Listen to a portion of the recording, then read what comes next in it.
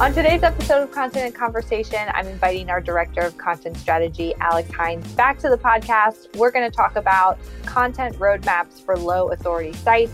So if you're just starting out, if you're a startup and you are in really competitive industries, I'm thinking things like insurance, personal finance, tech, and you're the underdog, this is what you could do to get started content-wise. So, Alex, what is one way that we look at clients like this to set strategy in the beginning? Yeah, one is just to look at low competition terms, which may or may not be lower search volume. And a good way to identify these terms is either to find a site, it might be another competitor, it might be a blogger that has a similar DA to you, or some mid-tier bloggers in your space that have a lower DA and see what's driving the most traffic to their site. Since in a lot of those cases, those types of sites tend to have a lower DA, lower links to their site, and it helps identify those opportunities that are realistic to rank for and drive traffic. So there's a few things you can do as you're getting started. One is to create a KOB doc and basically do a ton of keyword research and prioritize your terms based on traffic value, competitiveness, and a few other metrics. And that kind of helps you build a strong foundation for a content marketing roadmap. Another thing to keep in mind is that you don't necessarily have to find a term that has thousands and thousands of searches per month. It's important to look at the click-through rate and the click volume as well. So there are a lot of terms that actually might be sub 500 searches per month, but actually driving a lot of traffic, maybe because they rank for a bunch of small long tail terms, or maybe because it's one of those terms that people are just looking at multiple results for. So for example, the term what to write in a notebook, which we were actually looking for one of our clients that sells notebooks, only has 300 searches per month, but the top ranking post has over 1,000 visits per month. And it's a very low competition term. So that's the perfect example of something that maybe if you're a smaller brand, you can go after, likely rank on page 1 for, and start to drive traffic. Alex, when you're kind of looking at, there's a lot of different metrics. There's search volume, there's click-through rate, there's keyword difficulty, there's domain authority. Or is there like a list you're prioritizing in your head of what to check first? Or is it kind of just looking at it, all 4 of them in detail?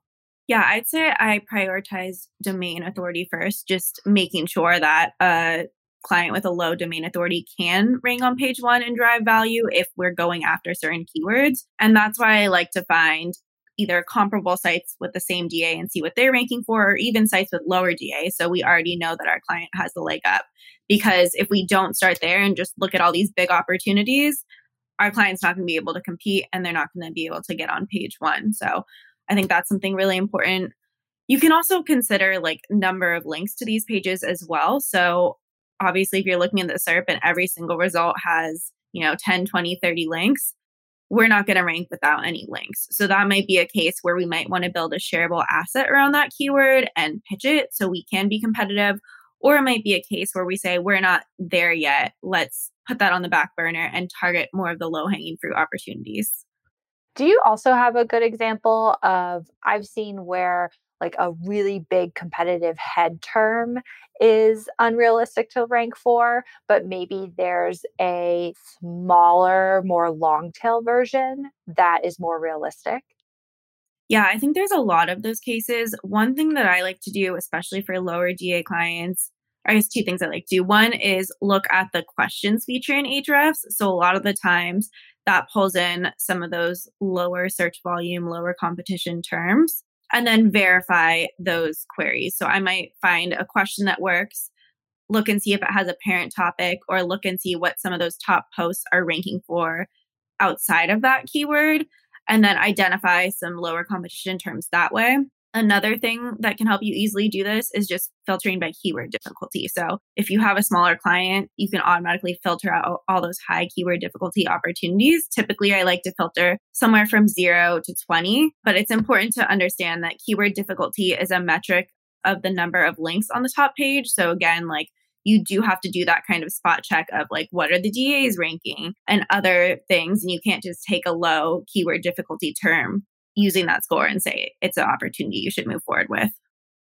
So with those tips, when you're building that content roadmap from the beginning and figuring out the right balance of keyword difficulty to search clicks to search volume, another thing that we like to recommend to clients early on in the process, especially if they're low authority, is to find some kind of passive link earner and go big on that term or that piece of content. So find a keyword that you know has passive link potential. We talk about this a lot in past episodes and on our blog. If it is a high competition keyword, maybe you do have to go pretty big and invest a lot into creating a pretty impressive piece that you feel confident you can rank for. But not all passive link topics are also high search volume and high competition. Maybe you can find something in the mid to low tier. And we recommend doing this early on because then you have a nice link engine working for you in the background so that you can also focus on other content formats, knocking out things from the KOB doc that Alex mentioned.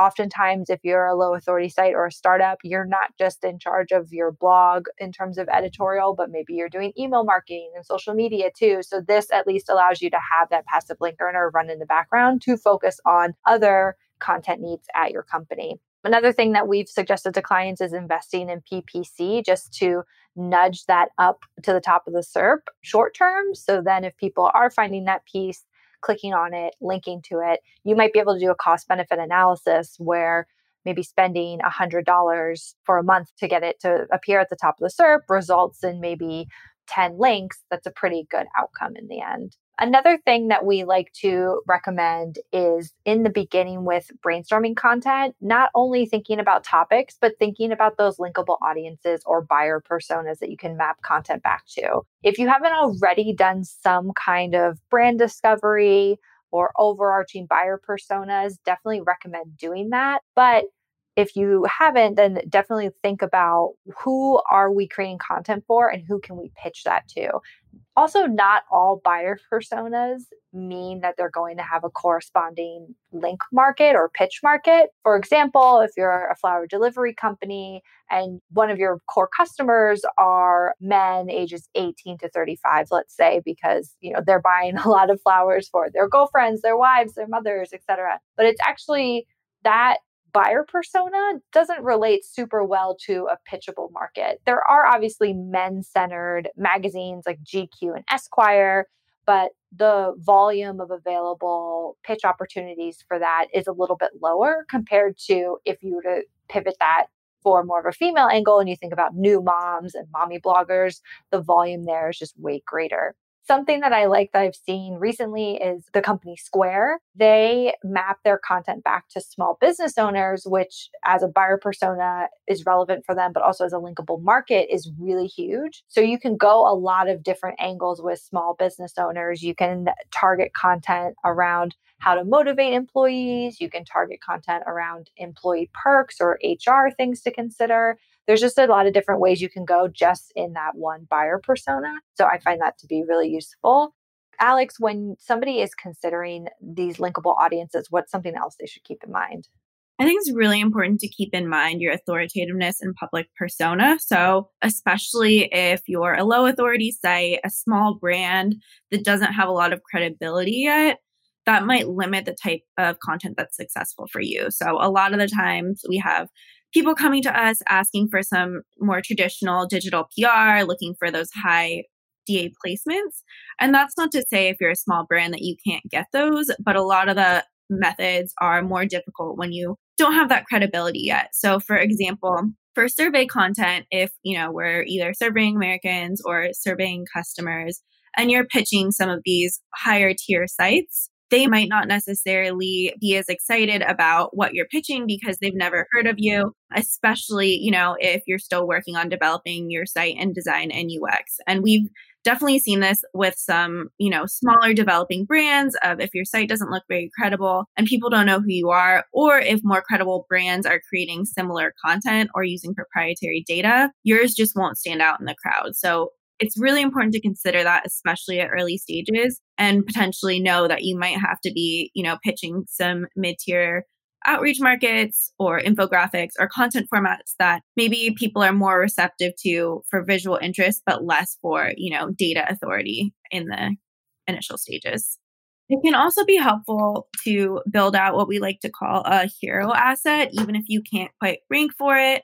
And those kind of, like Caroline mentioned, are those bigger ideas that really does speak to your audience and can generate links over time, but they might have value outside of SEO. So these might be ideas that aren't necessarily mapped to a keyword, but that are just really unique and will spark interest and conversations within the space that you're interested in targeting. So an example that Siege did is how to increase website traffic. And that was essentially an actionable guide of how we've done it, some different case studies. And while we couldn't rank initially, that did generate a lot of buzz, some backlinks, and just some visibility within the markets that we were trying to reach.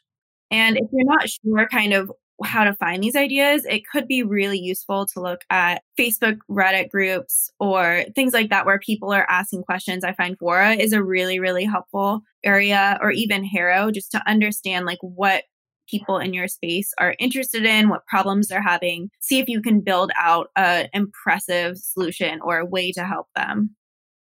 Yeah, and something I also see is that if it is tied back to a keyword, but you can't rank for it yet, is to place it somewhere in your site architecture in like the top nav or the footer. I've seen Moz does this. They have their beginner guide to SEO right there in their footer because that is a really high value hero asset for them that ranks for a bunch of terms. Obviously, Moz is very authoritative today, but they didn't start out that way. Strategically placing content that has very high sales potential, high potential to convert is something you should consider in your overall site architecture, which gets me to my final point. When you are a new startup or low authority site and you're building out that content framework, it's important to launch your blog as quickly as possible, of course, but also consider scale when you're launching it.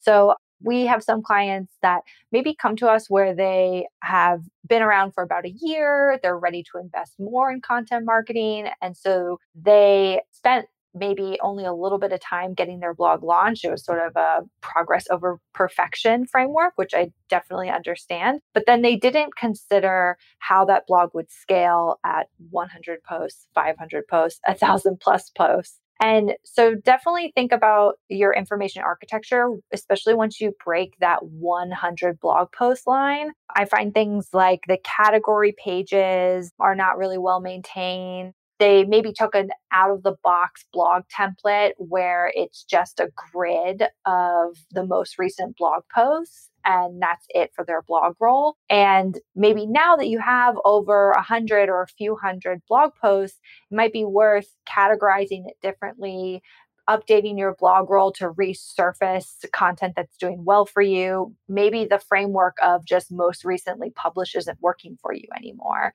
So if there are ways you can consider that scale at the very beginning, it certainly makes it a lot easier versus having to potentially do a ton of redirects or moving stuff around a lot. But it's never too late to start thinking about that information architecture as well. It's really important to remember too, especially if you are a new lower authority site starting from scratch, that SEO and content marketing takes time. So there's been a lot of cases where a client has come to us, really has no baseline for their blog, and we've built it up and driven a lot of traffic, but we didn't really start to see results until month 6 or even month 12.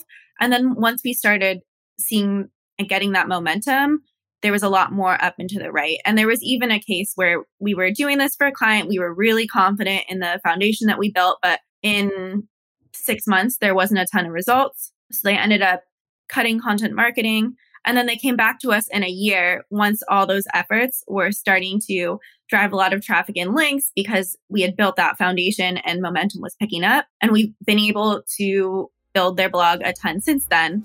But it took that proof of concept that, takes a little more time for them to buy in. So just make sure you're patient. And if your strategy is sound, you'll start to see results over time. If you like this episode, don't forget to leave us a review.